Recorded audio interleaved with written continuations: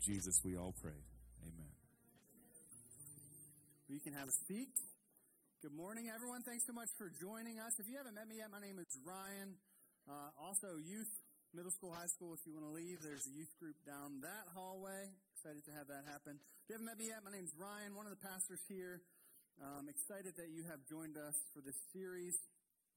If you are a regular around here, you know that this is the nicest that I've ever dressed to preach a sermon. And I did that to honor my intellectuals, my head people, but now I know why you head people don't raise your hands during worship. Every time I go to raise my hand, my shirt was coming untucked, and I was like, this is why. I always judged you all. I was like, you guys aren't very spiritual, but really it's just you're trying to keep your shirt tucked. So I get it. I get it. No, for those of you that have only been here a couple of weeks during this series, this is a unique series, Spiritual Stations. Dave, you can go ahead and throw up that overview slide, where we're really just talking about how we connect with God. The scriptures say when Jesus is asked what's the greatest commandment, he says to love the Lord your God with all of your heart, with all of your soul, with all of your mind, and with all of your strength. And the second is like this, to love your neighbor as yourself. And so throughout this series, our goal is to kind of look at all four of those attributes. And it's really the most excited that I have been about a sermon series in a long time. And that's really for two main reasons. Number one is we tend to surround ourselves with people who look like us, talk like us, think like us, have similar opinions that we do. And we tend to go to church with people that talk like us, think like us, act like us. And I think it creates overly biased feedback loops for ourselves, and we think that our way is like totally right, and how could anyone think differently than we think? And so I think it's really good for us to kind of engage with some different elements. And the thing about the series is one or two of these weeks during the series, you guys are going to love it. And a couple of the other weeks, you're going to be like, why did we do that? Like some of you last week were like, why is there someone dancing with a flag on stage? And some of you this week were like, why are we reading the Apostles' Creed, right? Like we're all over the spectrum here, and it's a good thing to lean into gospel diversity.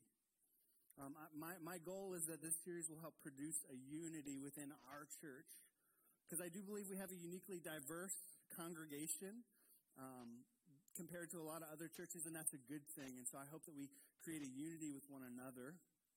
And also, even a unity outside of ourselves with other churches that do things differently than we do, that think differently than we do, that worship differently than we do, but that preach the same gospel that we preach. So I hope that it brings about unity in our hearts and our lives. And secondly, all of these things are important to your individual faith. But what tends to happen is we tend to gravitate towards one or two. We water the seeds in one or two of the areas. And we don't really get outside of our comfort zone very often. So my second reason for being so excited about this series is that I hope that we step into some practices that we don't normally step into, that we spend some time engaging with God in different areas of our life that we're not used to. And hopefully that broadens your horizons, that deepens your faith, and that helps you to better obey the scripture, to love the Lord your God with all of your heart, soul, mind, and strength. And so far we've covered the mystic and the heart down there at the bottom, and today we kind of move up towards the head. And I love what Matt says. The goal of this is that we get a zip code, right? Like, don't pigeonhole yourself into what your results are, but that you get close, a proximity to where you naturally connect with God, and then we learn how to connect with God in other ways. And the reality is we didn't put these in any particular order. Matt and I had a conversation, like, what order should we put these in? Should we even consider what order we put them in? And the reason that we didn't do that is because I've been a pastor long enough to know what you guys are already doing. You guys are already like, yeah, Ryan, these are good things, valuable things in this order, right?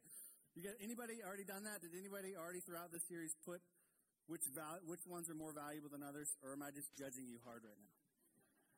Maybe I'm just a judgmental person, but I tend to do this, right? I tend to say, like, yeah, all of these things are valuable. Heart, mind, soul, strength, all of them are valuable, but it's really important that we put this one first or this one second.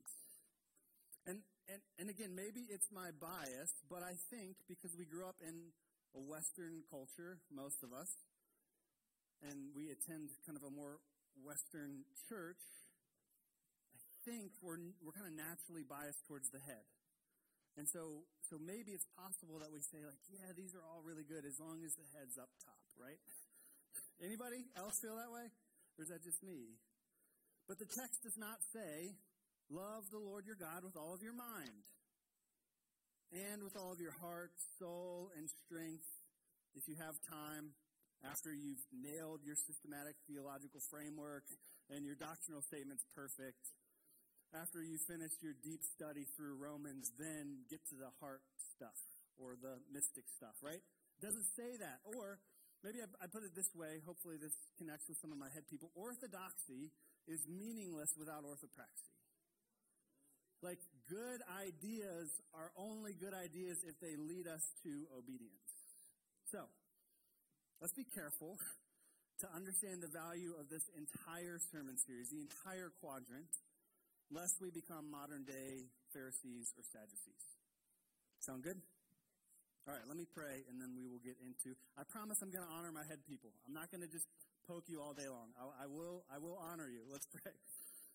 Father, we are so grateful for yet another opportunity to gather together with followers of Jesus and those that got roped into coming by one of their friends and don't know why they're here, or those that are seeking something more to life, a deeper meaning than just going through the motions and paying the bills.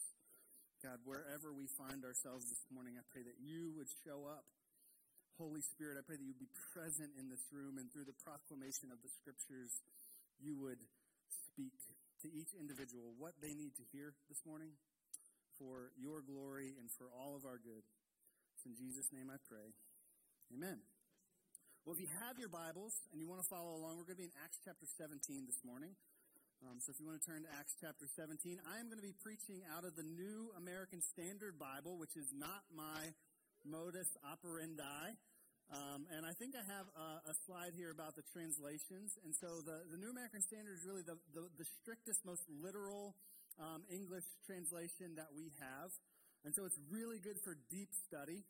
And then as you go along, it gets more kind of pragmatic, practical, easier to read, but also understand that the translators are kind of doing some interpretation along the way. No translation is perfect. They're all valuable for different reasons. And so, again, let's be careful not to just overvalue one or the other. But if you're going to do some deep study, I'd encourage you to get a New American Standard or an English Standard Version, Holman Christian Standard, somewhere in that realm. And if you're smarter than me, feel free to read the KJV. But I just tend to, I like to read it at funerals and at weddings because it sounds really pretty, but half the time I don't know what's going on. So I'm just really honest with you this morning. So feel free to dive into translations. The beautiful thing about technology is you don't have to buy every translation. Like, get a hardback copy of your favorite and then use your app or the website to read whatever translation you want. I'd love some crowd participation this morning, just at this time, not at all times. So let's just get that clear. Do me a favor and think for a second about your time in school, elementary, middle, high, college, grad, whatever, however far you got in school.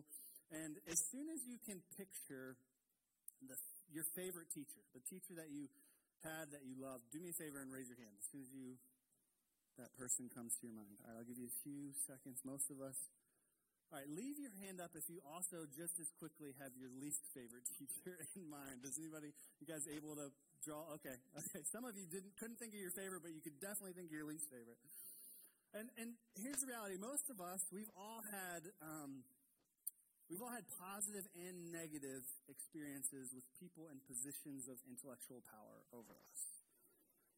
Because the reality is information is power, right? Information gives us access to something that can do things for us. And all of us, most of us, I would assume, the people that we thought about the teacher that we liked, yeah, they were personal, they were relational, but if I had to guess, I would assume that they helped you learn how to think. Like when I think about my best professors in college, they didn't tell me what to think. They taught me how to think.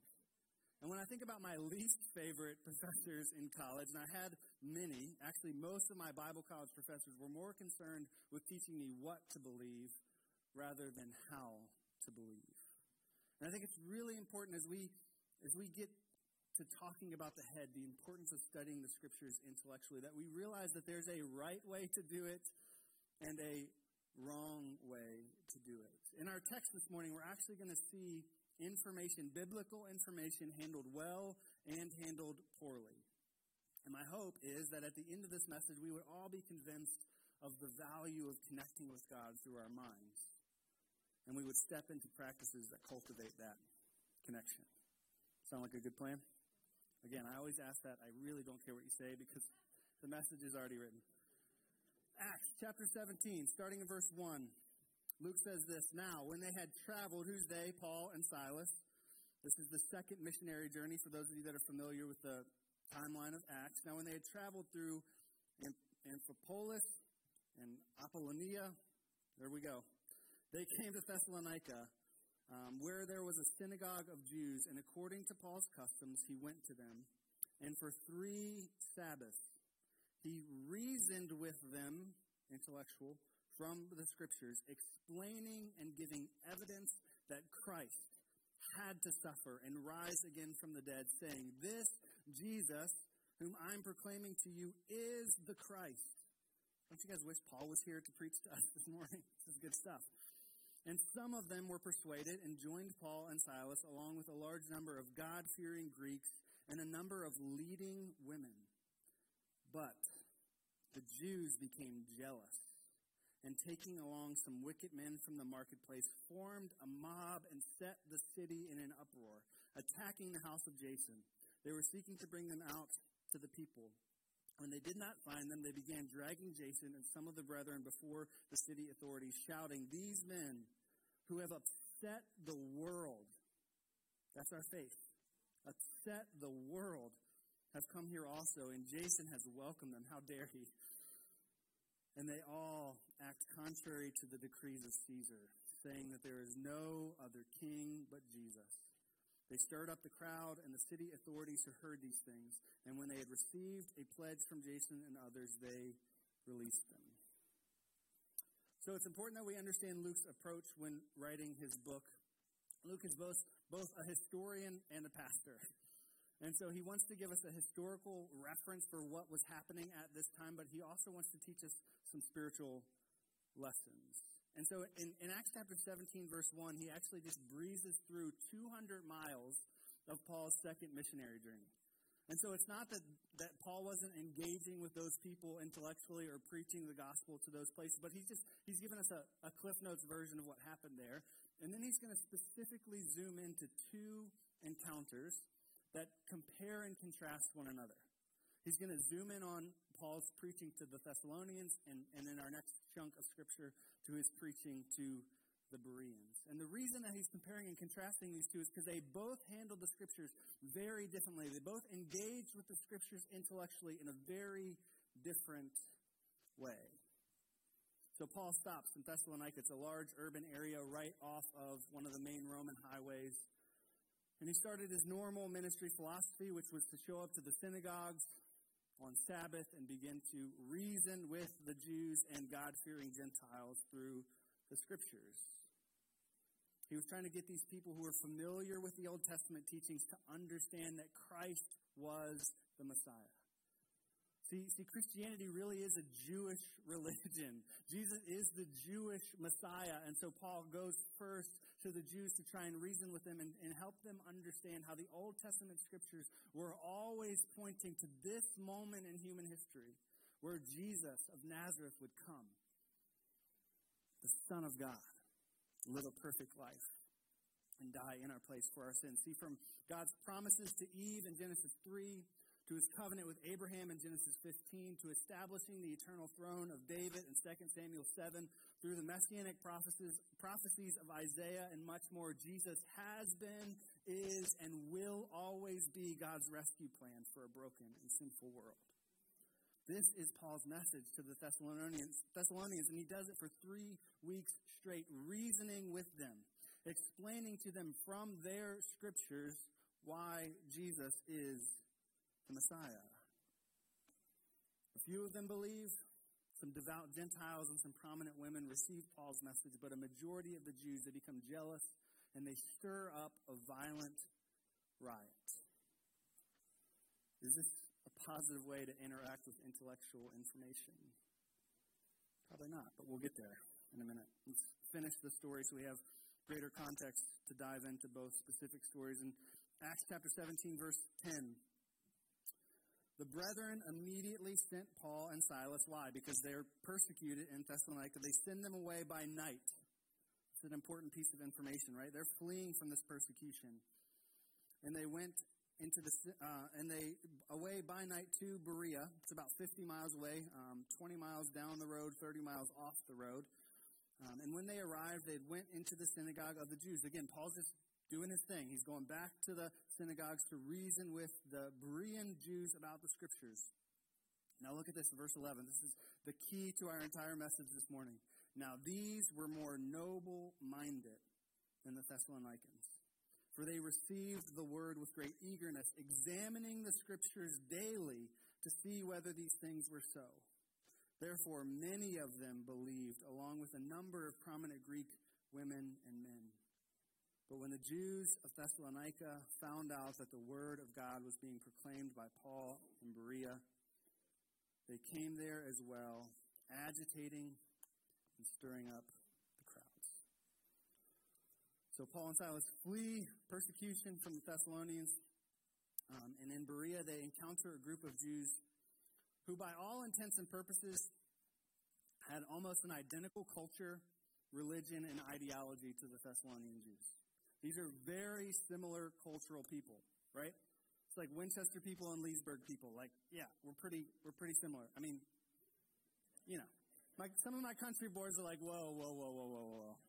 No. We're similar, right? We have a very similar ideology, culture, religious kind of upbringing and background. And Luke seems to be intentionally unpacking these two stories back to back to show a positive and a negative response to the scriptures.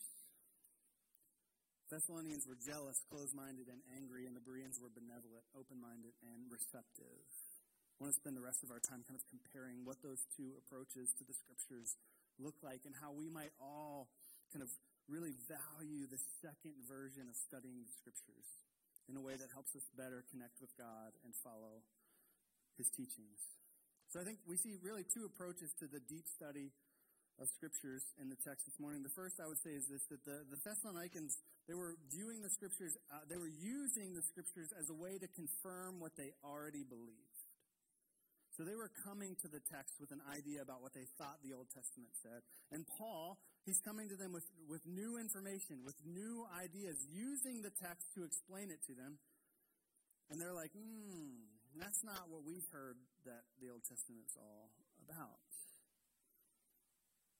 They get uncomfortable with Paul's explanation of the scriptures. I think they were starting with their preferred theology rather than the scriptures themselves. I was talking to Matt this week, and this is really kind of the ideology that a lot of my Bible college acted with, right? There was we started with our systematic theology. We opened up our systematic theology first. For me, I went to a Baptist school. It was the Wayne Grudem systematic theology. And so when I wanted to know, what do we believe about ecclesiology? What do we believe about the church? We didn't start with the scriptures. We started with Wayne Grudem's systematic theology, and then we went to the scriptures. What do we believe about baptism? What do we believe about communion? What do we believe about women in ministry? Wayne Grudem's systematic theology. I wasn't taught to search the scriptures for myself. I was taught to start with what I already knew to be true, and then proof text it with the scriptures. Here's the problem with that. We come to it with a bias. We get comfortable with our preferred interpretation of the scriptures. And we end up believing what we've always believed. And what's the response? When you start with an idea rather than starting with the scriptures, anytime somebody points out a flaw in your theology, rather than going back to the scriptures to study it for yourself, you get jealous and angry. This is the Thessalonian response. Somebody brought to them a different interpretation than the one that they were comfortable with, and rather than wrestling with the merit of the argument, they just get jealous and angry, and they stir up a mob. Let me say this. The best way to combat bad ideas is better ideas. It's not anger. It's not jealousy. It's not fits of rage. The Christian response to bad ideas should never be power or fighting back with might. It should be going back to the scriptures, wrestling with the scriptures, and expounding the scriptures in a way that honors Christ's sacrifice. And you know what's crazy? It's crazy. We don't do this nowadays, but what they did in the early church, notice how quickly it got political. Yeah, we don't do that today. But in verse 7, they're stirring up this evil riot, and they're trying to throw Jason under the bus. Sorry, Jason. You brought him into your house, so it's your fault. And they say, they are all acting contrary to the decrees of Caesar, saying that there is another king, Jesus.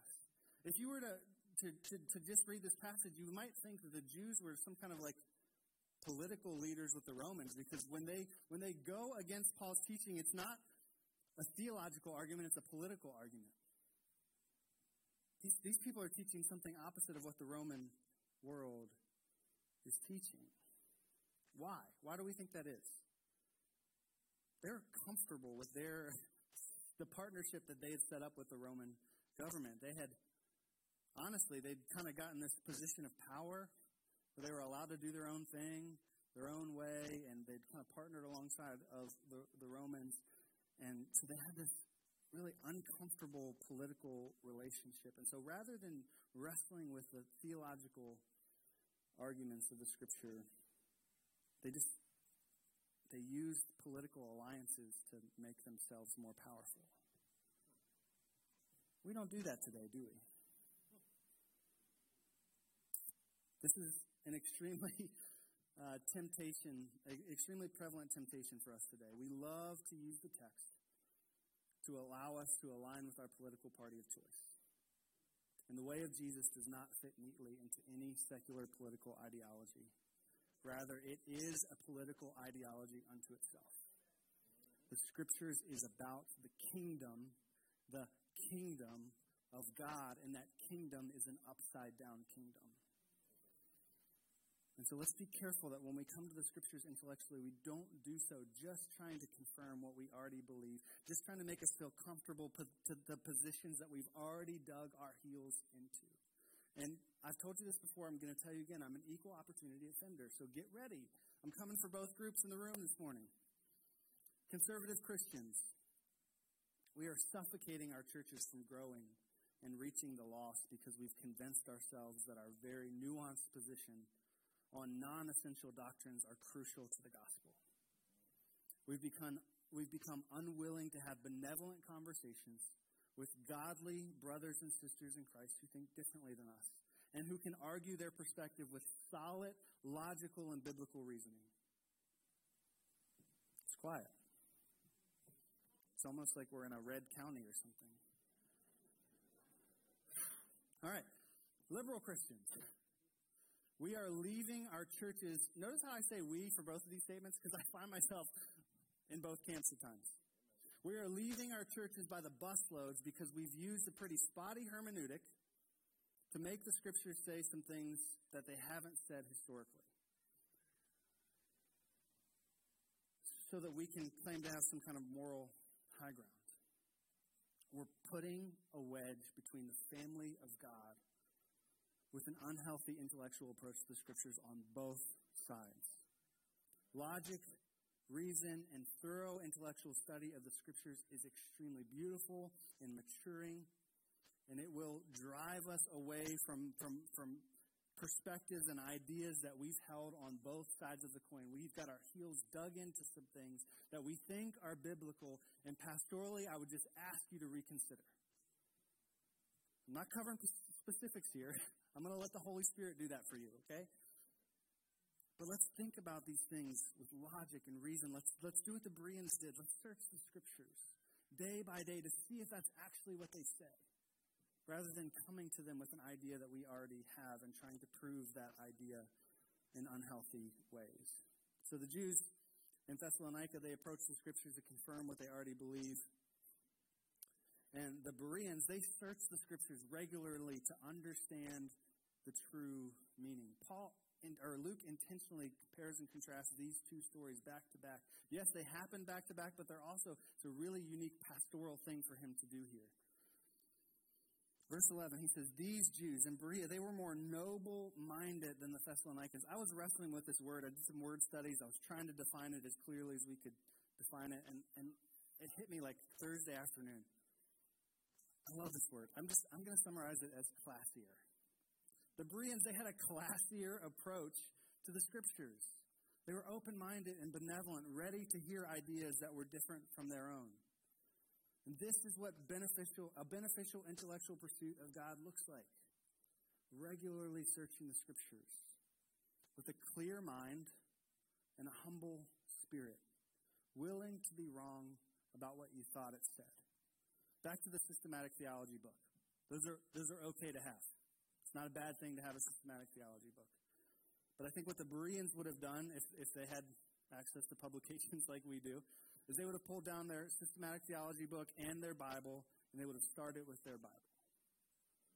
This is the proper response or the proper engagement of intellectual information.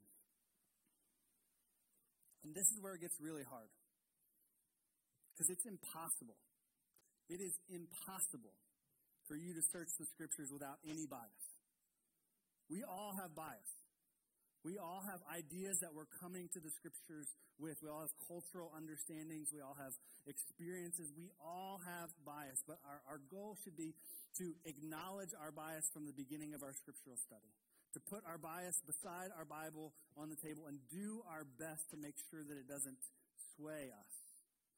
To make us fit the Scriptures into our own ideology. We should seek to understand the author's original intent. What was the author communicating to the original recipients in their cultural context? Their context matters. And then we should prayerfully invite the Holy Spirit to help us understand how that specific message applies to us in our current cultural moment. And then, once we do that, that interpretation should be worked out in the Christian community. You don't get to, by yourself in your study the Scriptures with an open mind and a humble heart, and come up with your interpretation and then not cross-reference it with any other believer. This is a communal thing that we're doing. It's a communal thing that we're doing. And so, whether you're a regular head person or you're just stepping into it this week, I'd encourage you, learn from these two stories. Prayerfully consider whether or not you're searching the Scriptures to confirm what you've already believed or to understand what they actually say. Are you more concerned with what the Scriptures say or with your reputation among your group of people that all kind of believe the same secondary theology? I see this so much. I have a passion to meet with local pastors all around our area. And as I've reached out and tried to meet with some, we have this great crew of people, but there's like a circle here and a circle here and a circle here and a circle here. And they're all very similar. And they get together and pray with one another, but none of us all pray together. Why? Well, because if this group saw one of their own praying with this group, then they would think, oh man, is he compromising his theology? Man. And then he would lose some prestige and some reputation, right? This is what the Thessalonians were worried about. They wanted their power and their reputation. And they weren't willing to wrestle with Paul's reasoning or scriptural arguments because they didn't want to lose their power or their reputation. So, once you've examined your motivations to approaching the Scriptures, there's a few techniques I would encourage you to enlist when seeking to connect with God intellectually through the Scriptures. The first is look broadly. Understand the Bible in its full context. Yes, the Bible is 66 individual books written by over 30 unique authors over a span of 1,000+ years, but it is also one book that tells a unified story of God's redemption plan from Genesis 1 to Revelation 22. So as you approach the Scriptures to study them intentionally, with your mind, with your thinking cap on, don't just teleport into a singular passage or a singular verse. But first, understand how that book connects to the greater story arc of the entire Bible. Does that make sense? I've seen entire theological frameworks built around one chapter, or even worse, one verse taken out of context. If you want, I'll let you borrow my Wayne Grudem systematic theology, and you can see a couple of those. Man, I'm sorry. That's probably something I got to deal with. All right. So let's be careful. Let's understand each book in its broader context. We see the importance of this. There's 3 main sermons that are preached in the book of Acts. Peter preaches one in Acts chapter 2. Stephen preaches one in Acts chapter 7. And Paul preaches one in Acts chapter 13. And they're broad strokes. The goal is to help the Jews understand how from Eve to Abraham to David, all of them connect to this one story that was all about bringing Jesus through the lineage of the Jews to bring salvation to the entire world. And so there's these really broad sermons that understand the entire story arc of the Bible. So let's understand that. I would recommend 2 specific resources. They're both on the back of your handout. The Bible Project by Tim Mackie is a great place to start when seeking to understand how the Bible fits into its entire story arc. Bema Podcast is also very deep.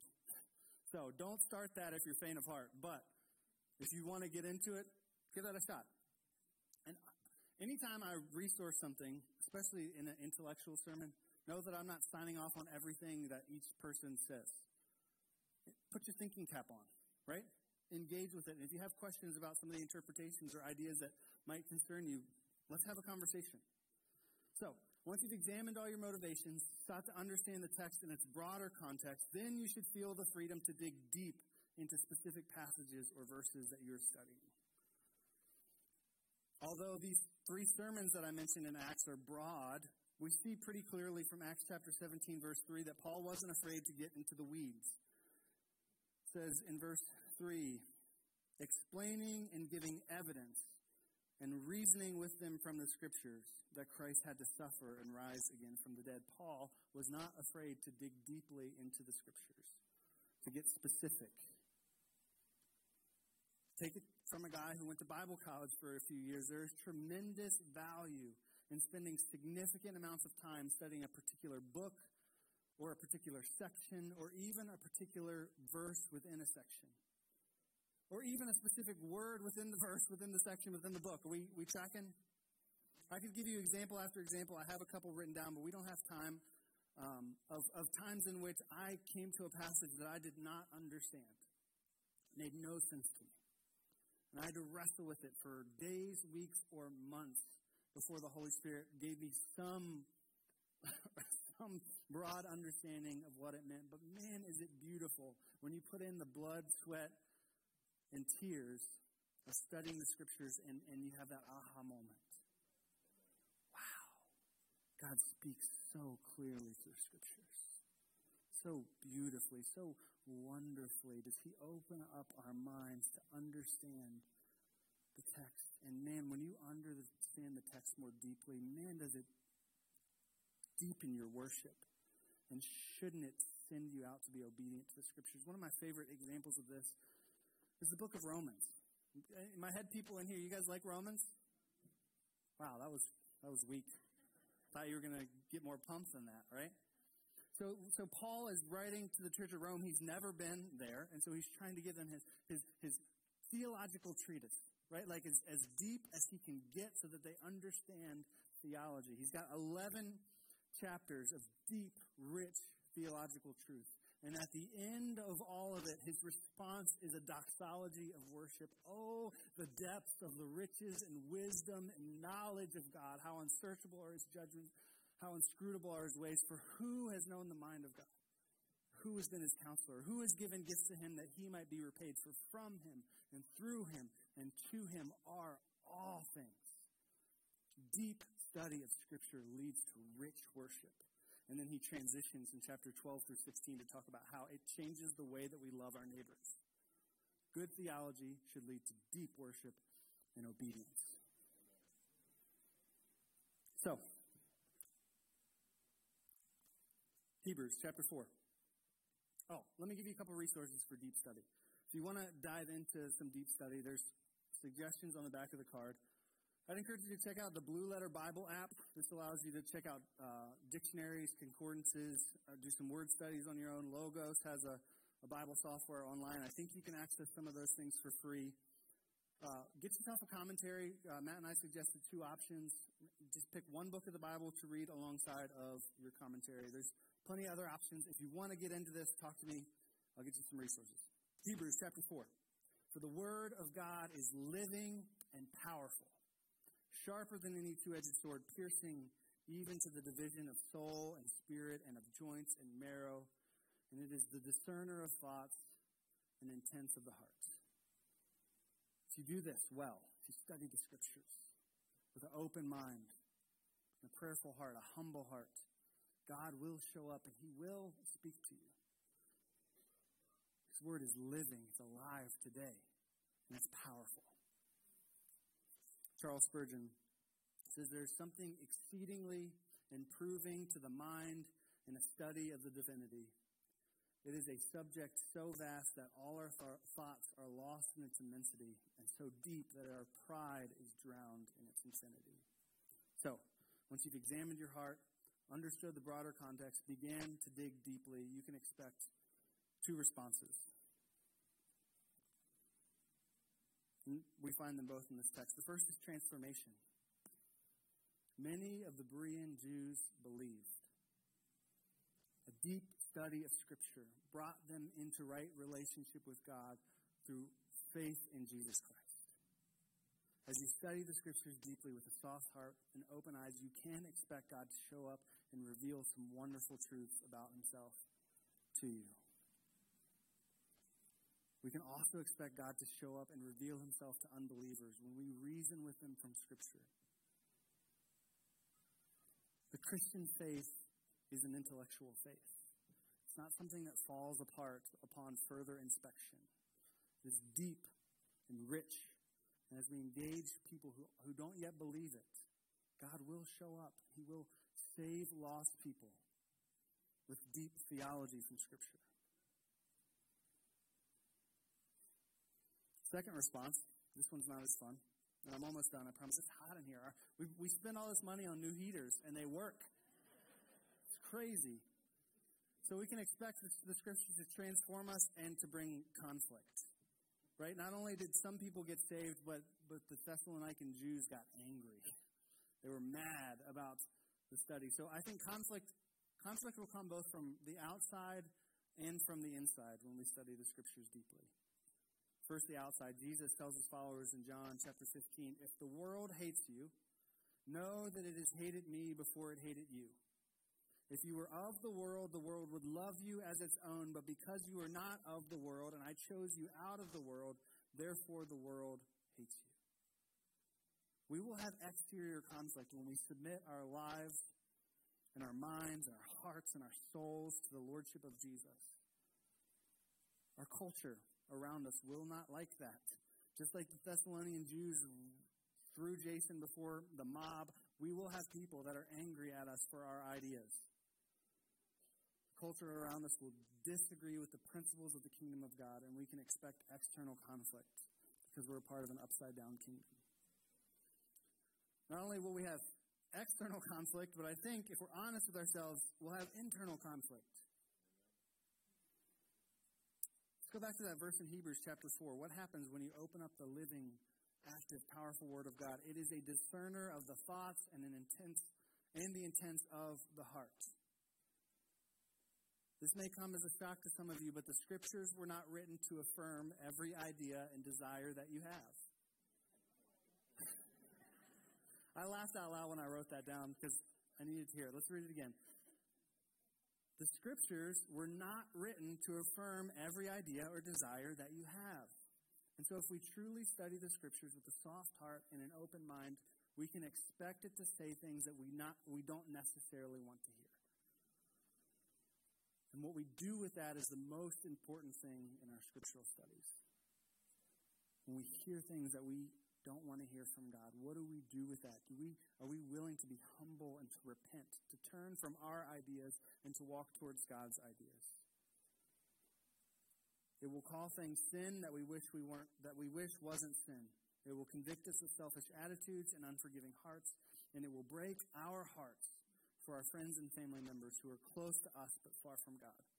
Don't avoid the internal conflict. Lean into it.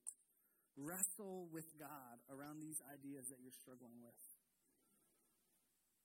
Although we might be frustrated by what God is saying, we can be sure that His ways are higher than our ways.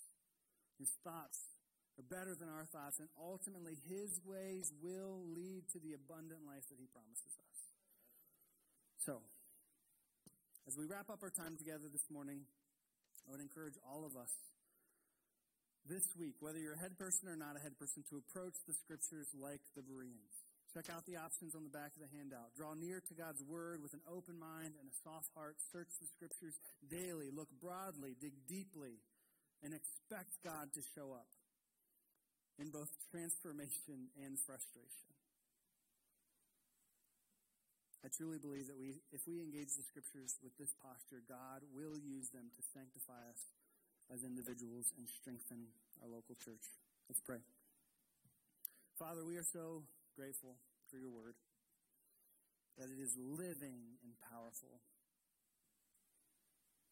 that it teaches us how we should think and how we should live.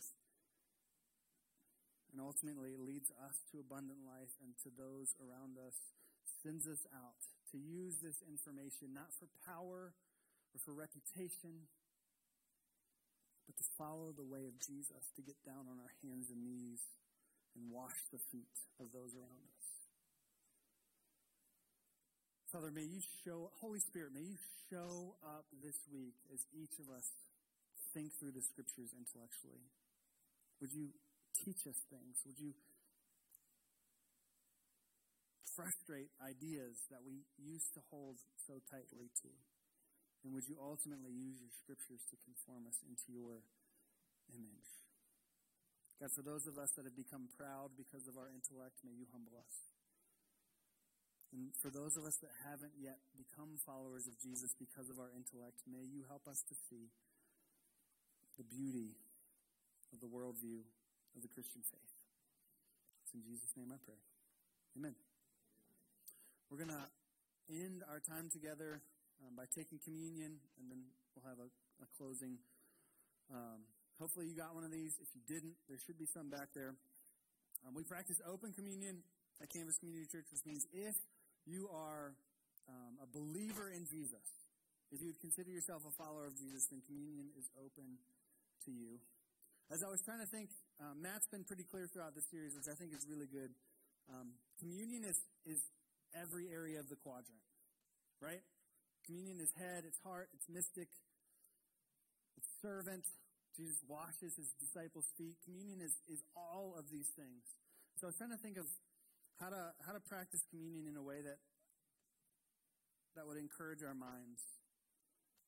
And I thought about this verse where Jesus is he's kind of drip feeding his crucifixion. He's kind of drip feeding communion far before it happens. He tells this large group of disciples that if you want to follow me, you're going to have to eat my flesh and drink my blood. Wow.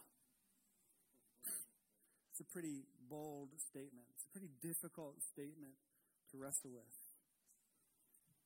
And a lot of the disciples, they can't handle it. They leave. They're like, what do you eat your flesh and drink your blood? I don't know what that means, and I don't know that I can submit to that kind of teaching. And after a bunch of people leave, Jesus looks around at his disciples. He says, you guys want to go too? They say, where else can we go, Lord? You have the words of eternal life. where else can we go? If following you means we've got to eat your flesh and drink your blood, which we don't have our minds wrapped around what that means yet, then we're in, because you have the words, the ideas, the thoughts that lead to eternal life. So, as we take communion this morning, let's remind ourselves that we're willing to participate in Christ's sacrifice. See, the Christian faith is about laying down your own life, taking up your cross and following Jesus. And we're willing to do that. Why? Because Jesus has the words of eternal life. Let's take his body broken for us.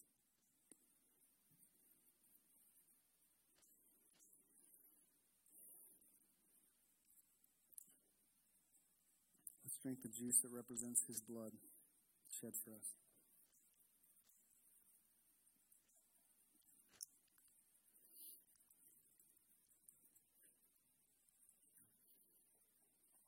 I ask you to stand. We're going to close by doing yet another unique thing that we don't do every week. We're going to close by saying the Lord's Prayer together. It'll be a call and response. The slide should be pretty clear. I will say one part, you will say another part, and then at the end, we'll all finish the prayer together as we go out for the rest of our day. Our Father in heaven, your kingdom come, your will be done. Give us today our daily bread, and forgive us our debts.